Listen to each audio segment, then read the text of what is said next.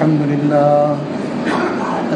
لله وكفى والصلاة والسلام على عباده الذين اصطفى أما بعد فأعوذ بالله من الشيطان الرجيم بسم الله الرحمن الرحيم يا أيها الذين آمنوا اتقوا الله حق تقاته ولا تموتن إلا وأنتم مسلمون وقال النبي صلى الله عليه وسلم اتق الله حيثما كنت وأتبع السيئة الحسنة تمحها وخالق الناس بخلق حسن أو كما قال النبي صلى الله عليه وسلم. Most respected ulama kiram, brothers and ladies, the hadith sharif that was recited is also a very concise hadith from among the many very concise hadiths of Rasulullah sallallahu alaihi wasallam. In a few words, volumes of advice, volumes of knowledge have been given to the ummah.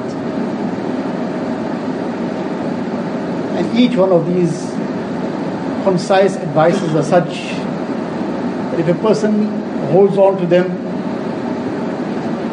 then they open out so many roads for him and makes the entire deen easy for him.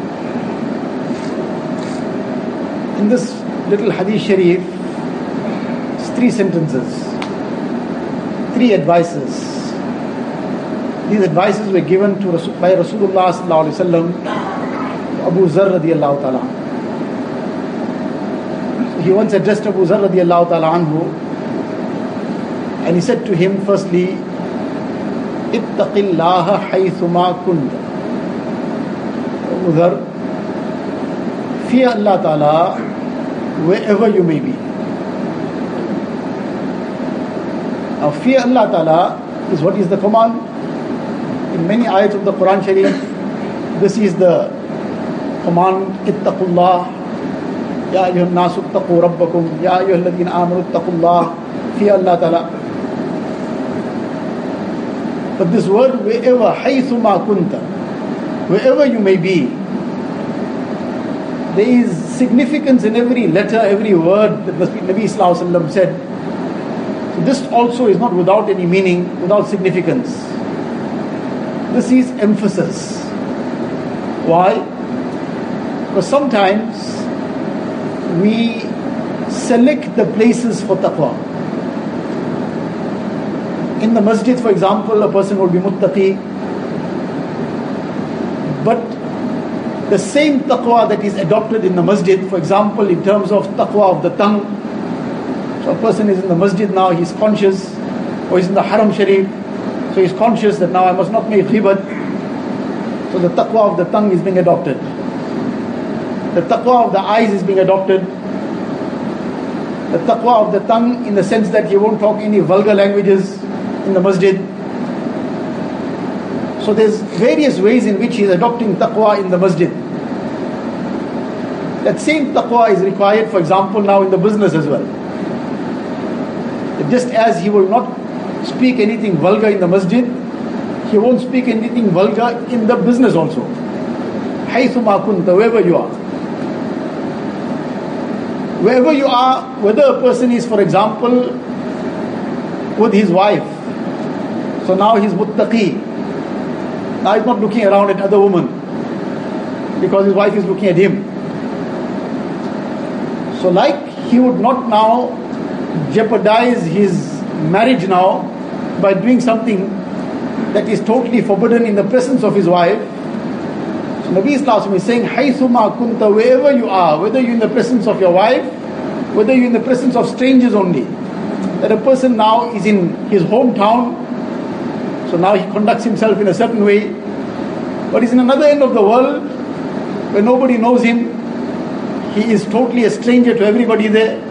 So even in such a place, he's gone far away from home, he's on a business trip, he's on some other work, so he still conducts himself with that same taqwa that he would conduct himself in the presence of known people. So at every stage and at every time, he is being asked to keep this taqwa in front, the fear of Allah Ta'ala. What is this fear of Allah Ta'ala? For a true lover, for a true ashik of Allah Ta'ala, the fear is that Allah Ta'ala must not become displeased with me. Because for a lover, that is the biggest azab, that my beloved is displeased with me. That is it. This is the fear. Allah Ta'ala must not become displeased. And if a person doesn't have that level, then the fear of the azab of Allah Ta'ala. But in any case, this is the message Nabi Sallallahu Alaihi Wasallam is giving. Ittaqillaha haythuma kunta. Wherever you may be. Whether you are in the masjid, whether you are in the business, whether you are at home, whether you are on the street, and whatever you may be doing. Like in the case of, for example, business. So that business is being conducted also with taqwa. One Sahabi had gone from Medina Munawwara out to Sham, to Syria, and he went to buy a whole consignment of alcohol, of wine, because it was not yet forbidden. Initially, the prohibition hadn't come down, so this was something discouraged, but it was permissible. So he took his whole life earnings, his entire capital, everything that he had saved. He cashed up everything and he went to Syria, to Sham. He was going to bring imported things. So he went and bought this whole consignment, and now he is returning. And before he can return, the ayat of the Quran Sharif is revealed. Ya ayyuhalladhina amanu innamal khamru wal maisiru wal ansabu wal azlamu rijsum min amali shaitan fajtanibu. Now you believe that all these intoxicants and all forms of gambling is filth from the actions of shaitan, from the handiwork of shaitan. Therefore, totally refrain from it, because this will destroy deen and it will destroy dunya also. It will destroy a person's akhirat and will destroy his dunya as well. So stay far away from all this completely. So now this ayat of the Quran Sharif was revealed, and he is still coming back with this whole consignment. He doesn't know about this. As he is about to enter Medina Munawwara, somebody meets him outside on the outskirts, and they ask him, they see what he's bringing along. They ask him, do you know what ayat was revealed? He says, what was revealed? He says, this ayat of the Quran Sharif was revealed. All this has been now totally forbidden. So he stops right there, he leaves it there, and he comes himself into Medina Munawwara, and he comes straight to Rasulullah Sallallahu Alaihi Wasallam. And he inquires that this is what happened. I wasn't aware that this is now forbidden. I went before the verse of the Quran Sharif was revealed, and I went and spent my entire life's earnings, my entire capital, everything was now invested in this. So what do I do? So now all of us, perhaps we might have approached the whole question differently. That we would immediately be asking for some kind of leeway, that now I should be given some kind of opportunity to cash this up first. I won't buy again, I won't sell again. But this is something that happened, I bought it before the prohibition. So I should be allowed to cash up. I should be allowed to now get my money back. No, he only asked, what is your command? So Nabi Sallallahu Alaihi Wasallam told him that the command of Allah Ta'ala is clear now. It is all forbidden. If it's forbidden, it's forbidden. So he wakes up from there and he goes to where this entire consignment was kept, was left aside on the side, and he breaks every single bit of it, destroys it, lets it go to waste, because he sees his success in that obedience of Allah Ta'ala. Allah Ta'ala is pleased, then my work will get done, everything will be good for me. And if Allah Ta'ala is displeased with me, then everything will go in a haphazard way for me, everything will go haywire. So it doesn't matter my whole life's earnings, my entire capital, everything I had saved up, everything is gone, but it's not gone. Because it's gone in the pleasure of Allah Ta'ala. It's gone in the obedience of Allah Ta'ala. So that is the success for me. So this is the taqwa that Nabi Sallallahu Alaihi Wasallam is teaching. Ittaqillaha haythuma kunta. Wherever you may be, stay with taqwa. Wherever you may be, stay in the obedience of Allah Ta'ala. Now we are insan, We are human beings, we're not angels. And the Anbiya alayhi salatu wasalam, they were the masoom, sinless creation of Allah Ta'ala. We are weak human beings. So this taqwa would sometimes by chance get interrupted. Person might slip up into something. So together with taqwa, Allah Ta'ala has kept tawbah, which will keep restoring the taqwa. Tawbah is what will keep restoring the taqwa. Like a person is in wuzu, his wuzu breaks, he goes and makes wuzu again. But the tawbah has to be sincere. That a person sincerely, with remorse, with regret, comes back to Allah Ta'ala and resolves not to commit the same thing again. Genuinely, sincerely, from the depth of his heart. So once he's done this, cry to Allah Ta'ala, shed some tears of repentance, that taqwa which got disrupted has been restored. And that command that to always be with taqwa. This is now, he's still fulfilling it. So this is a mu'min's life, between taqwa and tawbah. That he has to live with taqwa, and it gets disrupted somewhere, he'll immediately make tawbah and restore it and carry on with life. Between taqwa and tawbah. That his taqwa is continuous. But this is the lesson Nabi Sallallahu Alaihi Wasallam is giving us. Ittaqillaha haythuma kunta. Wherever you are, all the time be constantly conscious of Allah Ta'ala. Allah is watching. Allah is aware. Allah Ta'ala knows whatever is going through my heart and mind also.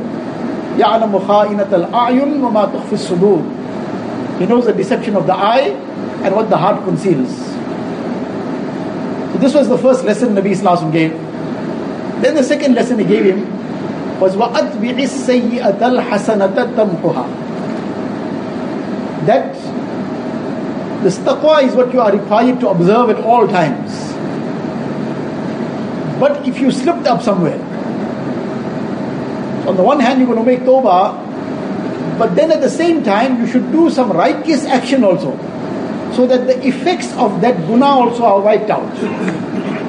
That sin, one is the disobedience of Allah Ta'ala, then that sin has some negative effect on the person also, on his heart.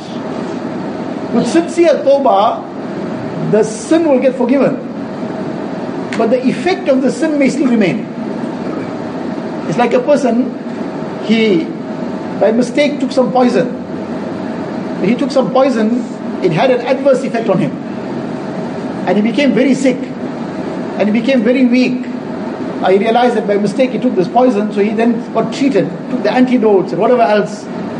So finally they now told him, okay, the poison has all been cleared. The poison got cleared, but now he's still very weak, still down and out. He still needs to now come back to his original strength. He needs to get his energy back. So likewise, that sin weakens a person spiritually. With sincere tawbah, the sin will get forgiven, but that spiritual strength has still to be regained. So Nabi Sallallahu Alaihi Wasallam is saying, وَأَتْبِعِ السَّيِّئَةَ الْحَسَنَةَ تَمْحُهَا. That if you have committed some mistake, some wrong, then follow it up with some righteous action, so that the effects of that are now wiped out, it is now erased, and that spiritual strength comes back. There are some Ahlullah who advised that if by chance a person made some mistake somewhere, on the same spot of earth make istighfar as well. On the day of Qiyamah, if that spot of earth testifies that he committed a sin on me, so everything will talk on that day. اليوم نختم على أفواههم وتكلمنا أيديهم وتشهد أرجلهم بما كانوا يكسبون. On that day Allah Ta'ala says, we'll even seal their mouths. Now their hands will start talking, their legs will start talking, the skin will speak.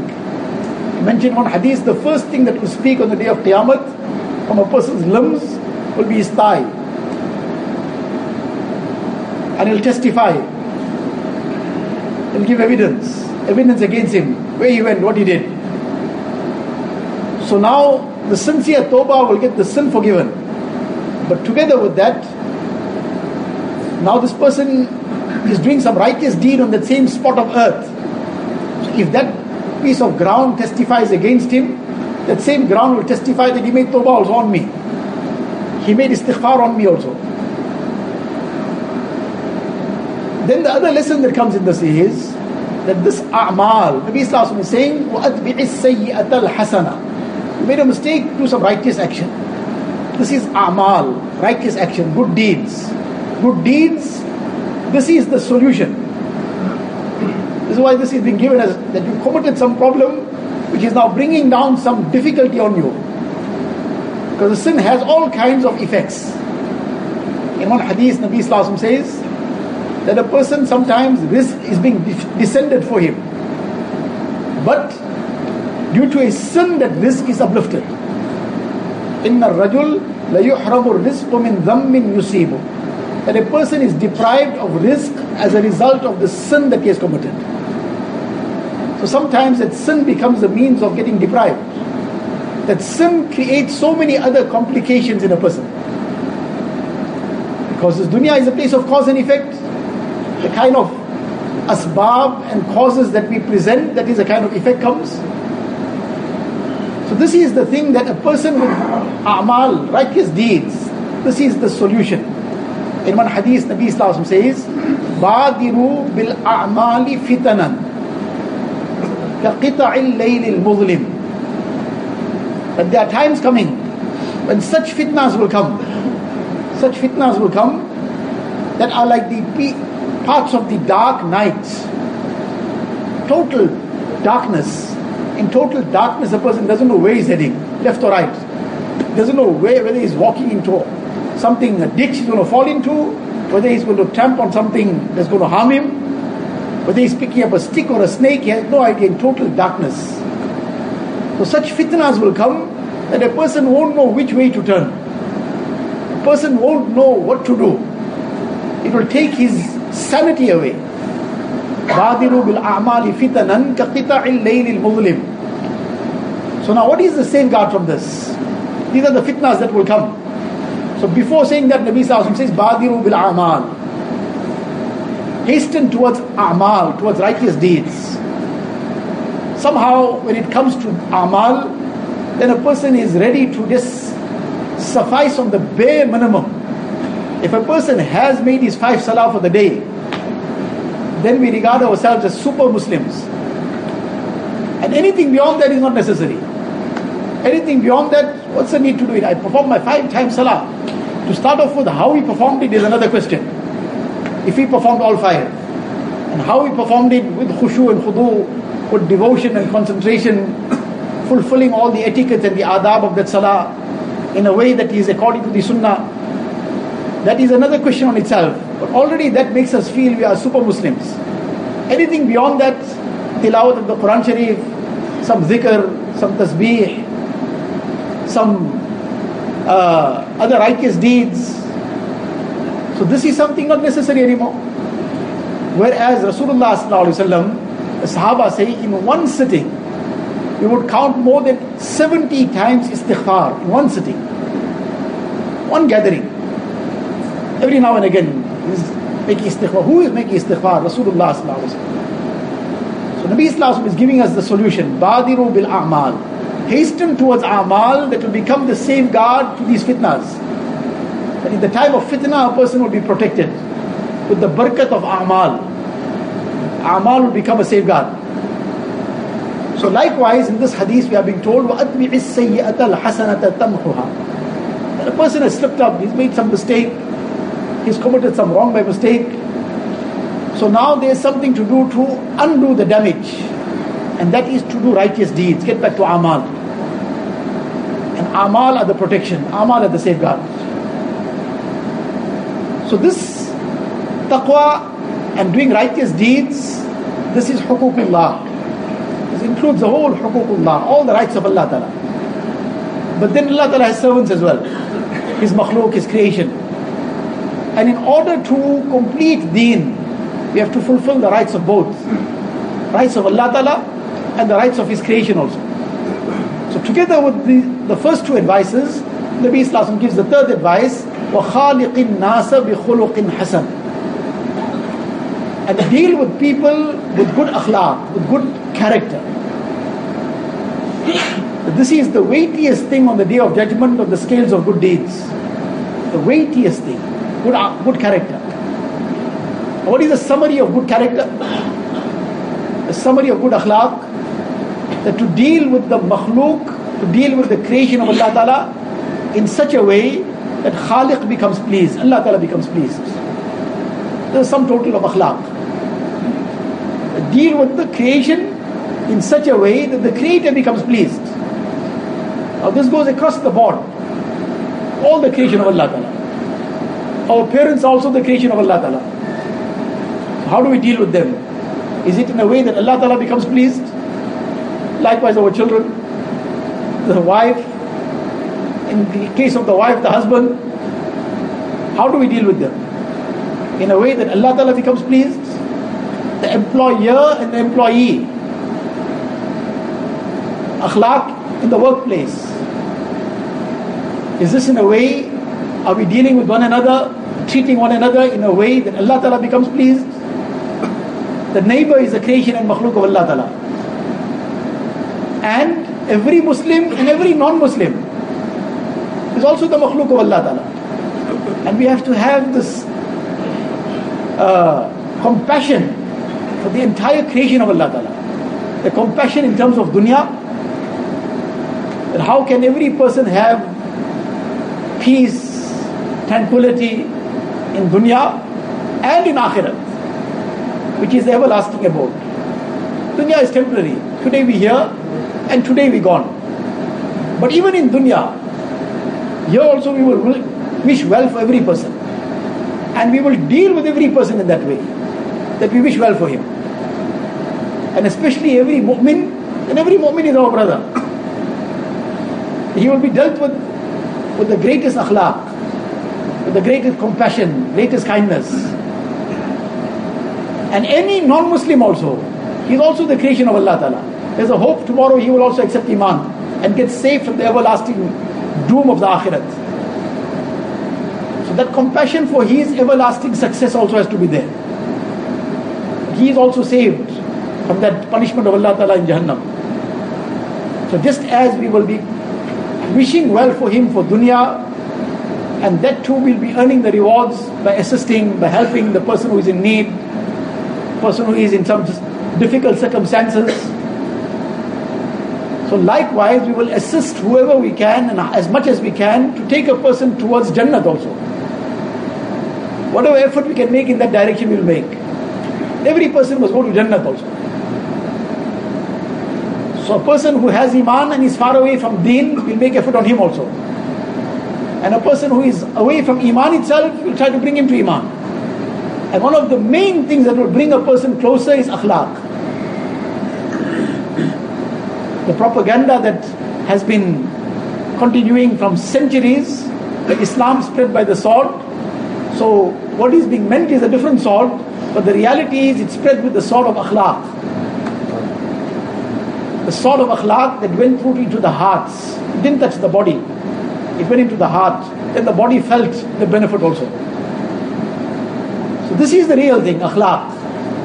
And this is what really is the magnet which draws the hearts towards Iman, towards Islam, towards righteousness.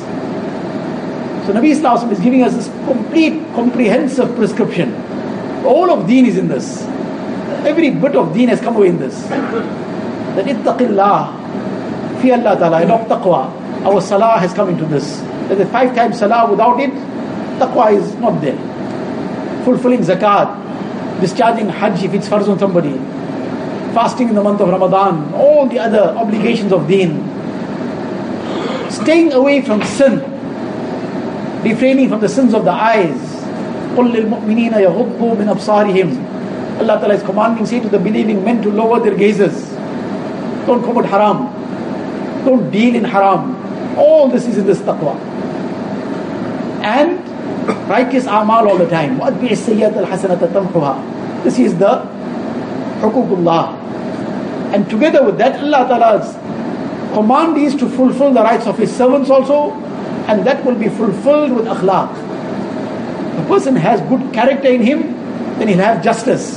Then he won't be unjust. If a person has good character in him, then he won't have anger in him.